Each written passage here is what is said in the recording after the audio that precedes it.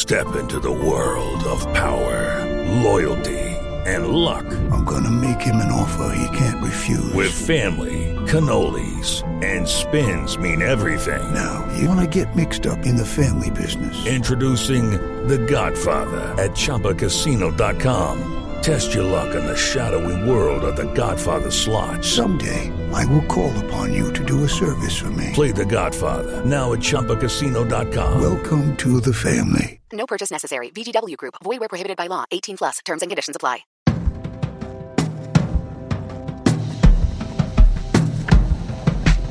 Welcome to Screen Talk, IndieWire's weekly podcast. I'm Eric Cohn, the executive editor and chief critic, joined as always by Ann Thompson, our editor-at-large. I'm in New York, you're in Los Angeles, so that one side of the podcast hasn't really changed. But other than that, we are still living in this new world of everyone staying at home and businesses being closed. And I have to tell you, the thing that's been encouraging, Ann, is that we haven't just been having the same conversation every week, because every week brings new updates as the industry and the community that we work with and work in and cover on a regular basis think through the challenges that they're facing. And one of the things that I think is really fascinating to think about is how much everyone is ready to get to the other side of this, and also recognizing that we can't just rush into it. So unless you're in Georgia, which supposedly next week is going to open a bunch of businesses, we're still in this for the long haul. How are you holding up? I'm holding up okay. It's like I have a good night's sleep and then I have a bad night's sleep. There's an earthquake. That was a night where my sleep was interrupted. Just what we need right now. Are you seeing Brady Bunch style Zoom meetings when you close your eyes? I'm getting really tired of Zoom meetings, and I've made a decision, which is that basically they're exhausting. I think what happens is that we're reading social cues differently, and it's like we had our book group. We're used to doing virtual meetings for our staff meetings every week, and those go very smoothly because it really is about one person talking at a time, and there's an agenda there, and it feels really good to see all my colleagues, I feel very comforted by it, but other Zoom meetings are annoying. Yeah. Well, look, a lot of meetings are annoying in general too. And the problem with the technology that I've noticed from a social standpoint is that when you have too many people in this context, you can't sidebar, you can't have that overlapping. That's why the book group was frustrating, really frustrating. You remember a little while ago when Facebook spent $1 billion on Oculus? I keep thinking about how virtual reality really missed its moment to capitalize on how we could be socializing in a more immersive way right now. I agree. It really feels like there's one step missing in all this. We're going to need to fast track holograms or something if we're going to be in this situation too much longer. And we'll see how. I enjoy the sort of relaxing, Zoom hang or Facebook. Really, FaceTime hang is better where you it's just two people. That can be really. You could go outside and hang out on the patio and have a glass of wine or something. But mostly, I want to do phone meetings now. If I can do it on a phone, that's much better. Well, it's still better than texting. So there's some progress on that front for, I think, a lot of people that were willing to make the time to engage in a way that our culture had been sort of drifting away from in favor of immediacy. And maybe that's a positive on some level. I'm curious to see how creative people are being inspired by all this. I saw that the guys from The Office want to do some kind of show about this kind of working environment. And, those Unfriended horror movies were the first, I think, to do that kind of desktop documentary style storytelling device for a horror movie. But I'd love to see the other kinds of stories that you can tell with the way that people are communicating right now because of all the conflicts that you're touching on, the challenges and the awkwardness and the exhaustion that comes out of trying to communicate in a format that's not totally perfect for communication, and yet everyone's still trying to get work done. So, well, one of the things I was going to save this for later, but it fits where we are right now. One of the things that I get a huge kick out of is the way that creative people use the time to create shorts and make little videos. And like someone like Lee Unkrich, who's one of the great Pixar directors, has made a series of videos where he's fooling around with his hair, and animators understand, what's entertaining and how to make a face and how to make a graphic design, with your hair, and he just charms me. And there's someone like Jessica Chastain is making these delightful, witty shorts. She's been very productive. She's been going on the AFI thing to introduce Moonstruck, and she interviewed the filmmaker of Unorthodox on the Variety site. She's been all over the place. She's one of those people who is not waiting around to.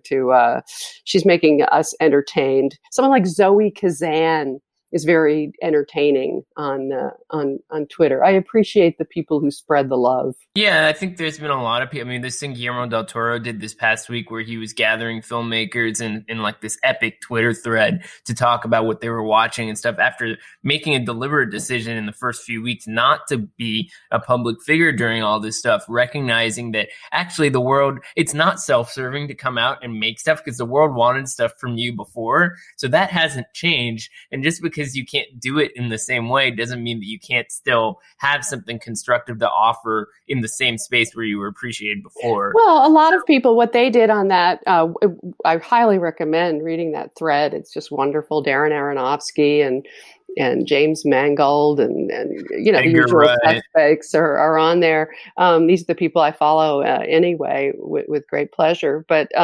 it is someone like Ryan Johnson. But there are people who are comfortable sharing their love of movies, and lots of people are sharing that. I enjoyed Manohla Dargis's story in the New York Times about 30s movies.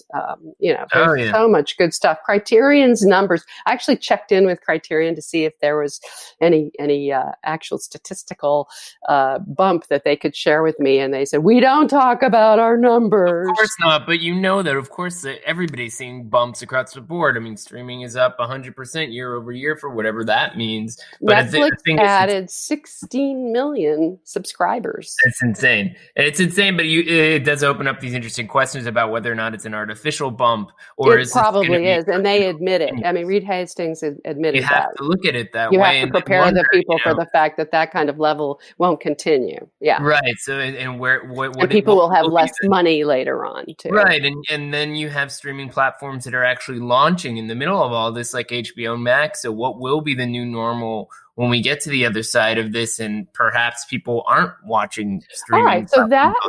Absolutely. That opens up a segue to the next question. John Stankey, who is the head, I almost want to say stinky because I keep reacting badly. I keep having very negative responses to him. For one thing, he is sort of tone deaf he's the head of AT&T and the head of Warner, Time Warner and Warner Media and everything. And he is, Warner Brothers, everything, Warner. And he is, really, saying things that he doesn't realize how they're going to come across. Like in one memorable meetings, sort of a call with media, mostly from Wall Street, where he didn't realize that everybody else was paying attention to it as well. He was saying things like, well, those dumb consumers, I'm paraphrasing, those dumb consumers will figure out how to get HBO and, all the different offerings that HBO Max is going to have. They're not going to make it easy for you. They're going to try to make it so that you spend more money and don't get everything you could get. And the other thing he said this week was they're looking at replacing theatrical releases. And this is when their own filmmaker, Christopher Nolan, is actually doubling down on Tenet coming out on July 17th in theaters. Yeah, so you're building towards this inevitable showdown between Nolan and the powers that be, and just how much those powers are willing to satisfy his desire to be leading the charge of bringing theatrical back into business and saving the industry. If Tenet, which is finished, is the first big movie that comes out into theaters this, whatever it is, July, then does that, become does that become sort of the new paradigm? Does he reopen the floodgates on some level and then allow his movie to become, the big movie of the year, which, maybe it could have been anyway? It isn't up to John Stankey. I mean, at this point, eventually, if he is looking at new models for how to release Warner Brothers movies that are, that favors HBO Max as opposed to theaters, I think all the studios are looking at it. And the big question is how do they make their money back on something really expensive? But the person who wants to go into theaters is Chris Nolan, and he believes in that. And he's all the others moved, into other places, and they've but the thing is on this July date. But the thing with Nolan that's always been interesting, or at least in the last few years, has been worth singling out, is that he has the luxury of saying, I want to have my movies released in this kind of way. And he works on a certain scale and all that kind of stuff. So it's like, it's an interesting question of if Tenet is like the movie that comes out in theaters just to satisfy Nolan, it could end up being like the only movie to see in theaters for a while. And that could actually work out pretty well without even, indicating anything about Warner Brothers model or anybody else's model. Well, what you're going to see at some, I don't know how soon it's going to happen, but there's already signs that certain theaters are shutting down, and that something like AMC is there. I think in Florida there's a suit against AMC because they haven't been paying their rent. There are real estate issues here with a huge theater chain that is badly leveraged in terms of debt. And they are going to probably have to go through Chapter 11 at some point. And so you could have a winnowing out and a situation where there's fewer theaters, but you could also have fewer movies. And you could also have a lot of social distancing in the movie theaters, so that it's going to be a different experience. We keep asking, if we wear face masks to the theater, do we get to eat popcorn? Well, somebody's going to get really rich inventing like a popcorn friendly face mask with like an attachable tube or something like that. I think once you get into your distanced seats, right? And you're not moving around for 2 hours. Hopefully you can sit there and munch your popcorn. Yeah. I mean, I think we're going to figure out the rules once we have the opportunity to figure them out. And there are different kinds of ways we can see the theaters reopening and sort of, explore these options without just all of a sudden going back to where they were before. I mean, IFC said this past week they're going to let their older films are available for theaters to book for free. That's so, great. It could be a very interesting moment where it's like your local theater is showing Tenet and then like, Boyhood. And, it should be like a very eclectic, unusual time for movie going, but it'll allow people to sort of test the waters and see what's possible as we gradually come back. Absolutely. The part that's really scary, I think, with the theaters, though, for example, Toronto the film festival made a statement yesterday that they were going to stick to their date and not change their date because there was a chance of a second wave that wouldn't be in October, but would be in November and December. And this sort of strikes fear because if the theaters do open, right, and they bring all their employees back to work, and they, it takes money, it's expensive to put a business back up on its feet. And then they have to close down again with the second wave. That is a really scary thing. It is, and I think that what's happening is that you're seeing on the way that this country is designed, it's very hard to have any kind of mobilized response because states can do whatever the hell they want, which is why we have this absurd situation with Georgia trying to open, even though what's really happening there, Eric, is that they said that movie theaters could open, but they're not going to. They're not gonna, because and the NATO, the Organization of Theater Owners, national organization, they have stated that they think that theaters should open unified nationally all at the same time. They're chains. The big chains have theaters. Some of them are regional, obviously, but the big ones are all over the country. And you don't want to open one part of the country and not the other. I think it's also a question of what a second wave looks like, and if we can define the terms enough in the future so that we can give people assurance that when things are opening, whether it's a movie theater or any other kind of business, that there is sort of an awareness in place of what would happen to cause another closure to happen, so we're not blindsided if there is a second wave. And being able to assure people of that, I think, would help provide some vote of confidence that when a theater is opening, it knows that this is a safe time to be opening. And it also raises another question, which I think we should talk about, which is the ongoing open question facing film festivals. Right. And we talked about it a bit last week, but if you have one sick person at an environment where people are running around going from one screen to another, one venue to a next, and then to a party or whatever, one sick person in that thing just can't happen. And so the idea of holding these festivals, in some ways, it's a microcosm of the issue facing theaters, because it's such a high risk kind of a thing, and it's impossible to predict what the environment's going to be like in advance. So their organizational challenges right now are kind of fascinating in a way.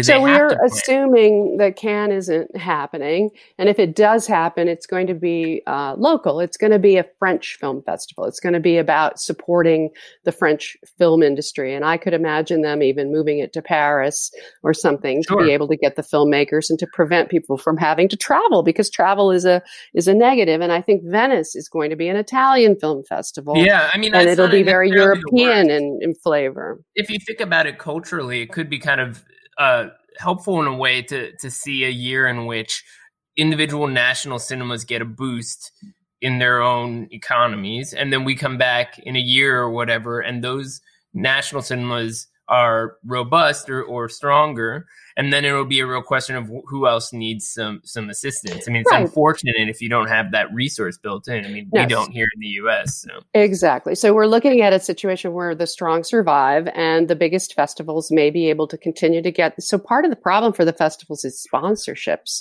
So we're in an environment now, a business environment, where all the corporations are hurting, and they aren't necessarily in the mood for marketing. For advertising is way, way down. That's why newspapers are hurting, is because their traffic may be up, but they're not getting ads. And I find this very painful locally here for the LA Times, very bad. And so they're having layoffs and furloughs and all that stuff. And then you have sponsors that support these film festivals may not want to anymore. And that could hurt something like Toronto, which is this huge, sprawling, long film festival that is very reliant on these big sponsors. And I think you're going to see smaller local festivals because they can't afford, and people aren't going to travel. And talent isn't going to travel. Well, there's a couple of things that you're hitting on here. One, with Toronto, you have a unique identity relative to the other big fall festivals in that it is very much a local festival in tandem with being a major industry festival. And so a market. It is in a market that the crowds are so diverse in terms of what the environment is like. And so scaling back on that means basically creating a new festival altogether that's not a recognizable TIFF from previous editions. And the other festivals aren't necessarily facing that challenge. I mean, maybe Venice being more nationally oriented, it's not quite the same sort of thing. I think New York Film Festival should be interesting, but it's, a lot of the talent, as you say, that's an issue, and talent, a lot of it lives in New York. So maybe New York Film Festival will not be So what's going to happen is that you, first, and we're leaving out Telluride, right? So Telluride is the one that comes right after or concurrent with Venice over Labor Day weekend, and they have this weird thing going on where they've actually tested. There's like 8,000 residents in the bigger Telluride area. There's they have lots of billionaires up there, and one guy, put up the funding so that they could do a full test throughout and the area. So I'm fascinated. They've given the permit to have the festival. They've given them permission to have an extra day so that they can have more spacing. And there's some discussion of there being, virtual talent and everything. But I keep wondering who's going to go there. I mean, it's an if a tree falls question, though, on some level, because if what we the handful of media talk about when we go to Telluride to a large degree does have to do with that talent of many different levels, being on the ground, interacting with them in that environment, in a sort of a casual, down to earth vibe that allows them to and seeing how the movies play with audiences. Exactly. That's the most important thing. And if you can't have the talent, do you still show your movie at a festival like this? I mean, who's going to be on the ground where it would really matter? So one of the people I interviewed for this story that went up yesterday, one of the Oscar strategists who I respect, suggested that what you do is you let Telluride play the curatorial role that it always has. It's the best curated festival, ever.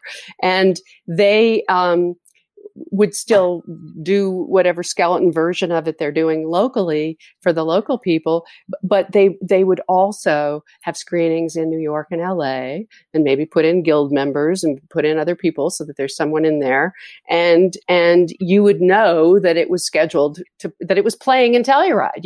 The media wouldn't be there, but they would get to see it at the same time and write about it. And we've done that before, Eric. You've gotten screenings of something early, and we both have. I think without them, my life would be even more hectic than it already is. But one of the reasons why I really benefit from those early screenings is so that it opens up the schedule to experience the vibe on the ground, to talk to industry people in between things and all that kind of thing. And the virtual environment so far has not been able to replicate the kind of organic nature of being on the festival ground and hearing the kind of conversation evolve. From a journalistic standpoint, it's just, you cannot get that experience. So I'll be curious to see. I mean, maybe there is a way for us to replicate that. Maybe that's what needs to happen, is that festivals need to somehow create, I hate to bring up the Z word again, but could we have some Zoom parties to replace replace what they do at the saloon every night? Or, let's have a premiere. Let's have a Sheridan hang with Tom Bernard and his tequila shots. Yes, they'll have to mail them to all of us. But hey, that's an interesting question. You and I are talking about mourning. You and I we live for these festivals. We love them. Yeah, not only to see the movies, but to talk to our colleagues and to talk to filmmakers. I mean, it's something that we absolutely live for. I'm mourning Cannes. I'm mourning Telluride already. What I always say is that it's like being on the front lines of film culture, and not just because of the award side of it. I mean, a lot of times, people that you and I know who are cinephiles kind of and would prefer to poo-poo Oscar season, they think that's we spend too much time talking about this stuff. To me, it's like the Trojan horse for talking about movies to the wider culture in general, which is why I love the fall festival circuit, because there's usually something else, the act of killing or something like that will appear at a Telluride or wherever that you can then drag into the rest of the conversation and sort of champion alongside stuff that has bigger stars or more marketing dollars behind it or whatever it is. And this is the most important thing, because the smaller films, right? I mean, let's just, something like David Fincher's Mank, which is coming up from Gary Oldman, coming up from Netflix. We're not worried about that. We're not worried about Dune. We're not worried about Tenet or these movies are going to get attention and people are going to watch. I'm looking forward to them. Of course, but they're going to be taken care of. We're worried about all those discovery films and the films that need to emerge and be written and read. But as we talk, Eric, I'm really thinking about it. We can do our version of discovering these movies, knowing that they're booked, knowing that they have a date that they're going to play, knowing that there's a review, time for them to run. We can make it happen and give them attention and make it clear what our reaction is, and distributors can pay attention to that, and it's just going to be different this year. And there can be, these festivals are all about as well vetting potential Oscar contenders. That too will happen, and New York will be key because it's later, because there's so much talent there, and then later on in LA it'll be AFI, so that it's going to stay local. And all these films will get attention and get support from their local talent there. Yeah, well, I mean, we could do an audit at some point and figure out exactly where the local talent is. I mean, who's in New York versus who's in LA in the movies that are looking to get positioned. And who's in Toronto and who's, yeah. Yeah. Yeah. And then the other question, obviously, we're a few days out now from the Academy trying to sort through its next phase. April 28th. And we spoke last week quite extensively and I think got some really interesting feedback from people about the idea of could the Oscars become, more of a charitable cause or whatever. Something has got to give there in terms of clarifying the mission of the organization. But what's also fascinating to see is the distributors, I think on some level, are waiting to find out what the Academy does so that will inform their own strategies. So at least one distributor we know has not waited, and that's Neon doing a virtual cinema kind of release with this documentary Spaceship Earth, and CEO Tom Quinn saying they absolutely want this movie to qualify for the Oscars. Well, by today's rules of the Academy would set forth, it would not, because they're doing a virtual cinema release with some drive-in type stuff. They're doing something very innovative, I think, in that it's not only theaters that can release the film through transactional VOD, but any small business, restaurants, bookstores, or whatever. But the rules will need to change for a documentary like this one that premiered at Sundance. Pretty good. It's about the biosphere. Good filmmaker, Matt Wolf.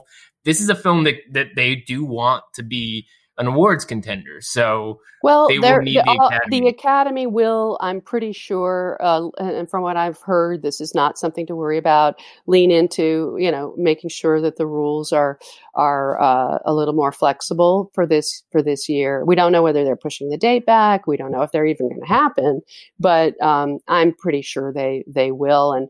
And the reporting I did again this week, shows and a very revealing story at Deadline that Michael Sipley did shows that the finances are just gruesome, partly because very much because of the Academy Museum. I mean, imagine that this thing that cost like $428 million and isn't finished and still isn't going to open until December if they make the date. Who's going to be a tourist coming to see a movie, a museum dedicated to movies, which at this point are really looking rather fragile and old school indeed. I guess the thing in relative to going to a movie theater, a museum could be designed around social distancing measures. It's pretty big. We've been there. You could manage a smaller crowd turnout at first, but it would have to be done in piecemeal fashion. That thing certainly is quite the money pit, though, and it's clear that they can't just not have the Oscars. They need the money from ABC. They need those money. Yeah, and I think even honestly, if the money is going to be less because the advertisers are not going to step up at the same level.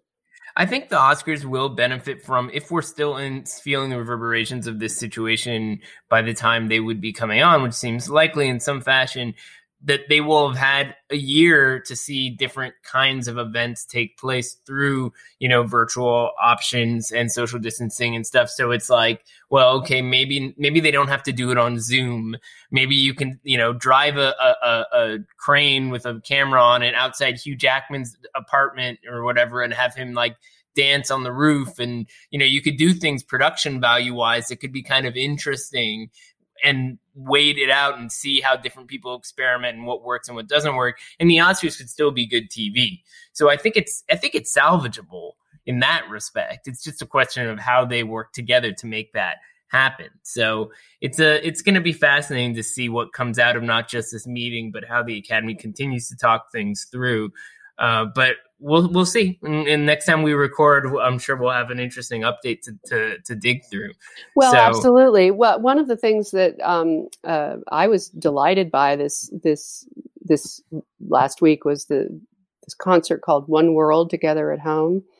It was really well done and a fascinating way of pulling talent from all over the world into a really well executed thing. And I think that if as you say, they're only going to be more adept and more clever when we get to February or March. The production values keep getting better, and it's like you have to see, okay, what doesn't work? Well, if somebody has a bad connection, how can you work around that and those sort of things? So it'll be fascinating to see what happens when we get to that point. So speaking of, but the opportunity to really rally behind cinema around the world is just one they cannot pass up.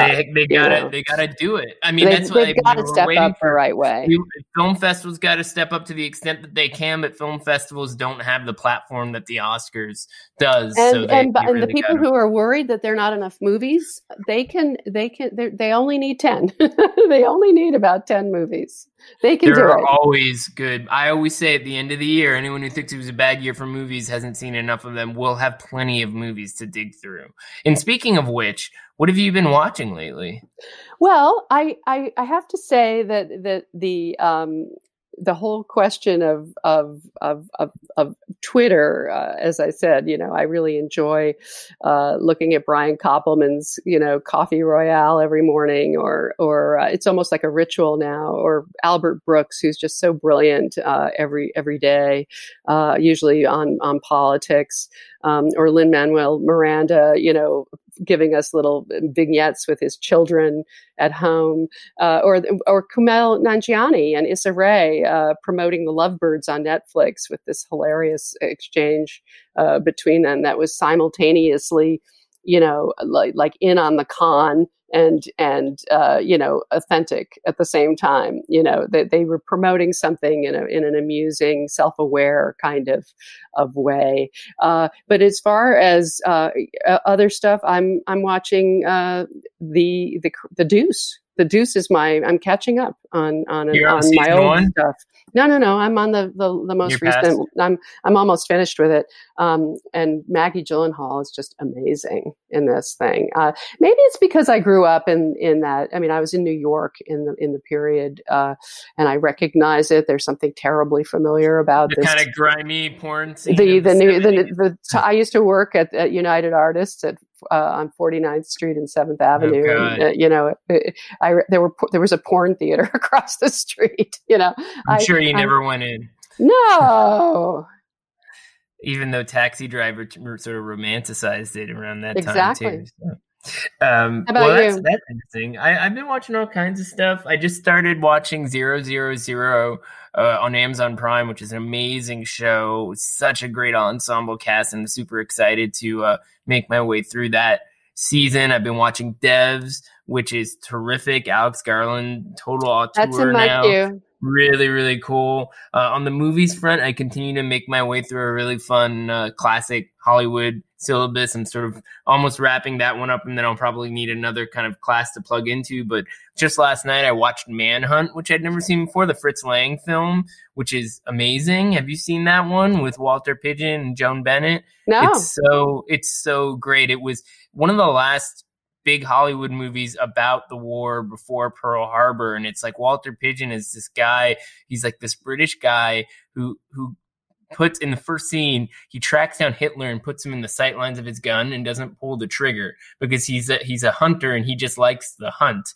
But then the Nazis catch him and they want him to state that he was actually trying to kill Hitler, and he refuses. And the whole thing evolves into this fascinating kind of metaphor for the U.S. and its sort of reticence to go beyond being neutral during World War II, which is such a time capsule. But it's amazing too because Fritz Lang obviously, fled Germany a decade earlier. So it was just an amazing film from a director who obviously I admire quite a bit.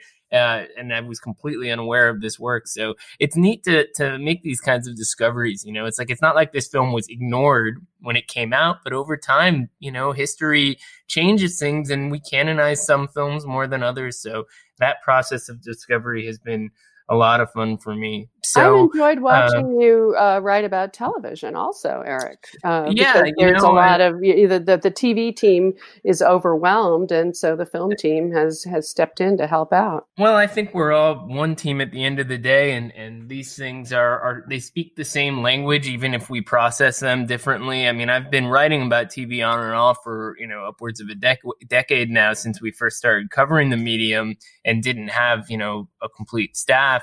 And I don't envy anyone anyone who has to dig through how much TV there is in any one given moment, especially relative to the number of movies there are out there. But it's nice to be in a situation where we're just kind of talking about moving images as a whole, because, you know, the medium is constantly evolving. So we need to be open to these things anyway. So I suppose that is the proverbial silver lining in this situation. But what would you recommend that we see? So, I mean, like I said, 000, I just started on. I think it's great in devs. There's if you're up for something really wild and innovative, I would check out this new animated series on Netflix called Midnight Gospel, which is co-created by Pendleton Ward, who some people know I'm a big fan of Adventure Time. It's his new show. But he takes audio from a podcast from this comedian named Duncan Trussell, and he turns it into a science fiction story. But the podcast is interviews with people mostly about issues like meditation and mind-body wellness. So it's these very deep philosophical conversations, but they're animated as if you're watching this really kind of like psychedelic space opera of sorts. And it's really, I mean, it's trippy, but it's also really profound. And if you open yourself up to it, I think you'll get something kind of cool out of it. So Eric gets spiritual. This is a first. This is a first on the show. I'll say spirituality and religion are two very different things, but perhaps that's a conversation for another time. Next week, Eric, I guess we'll have some Oscar updates to dig into when this meeting finally happens, and who knows what else. We live in strange times, but take care of yourself, Anne. I hope you get some outdoor time over the weekend. You too, Eric.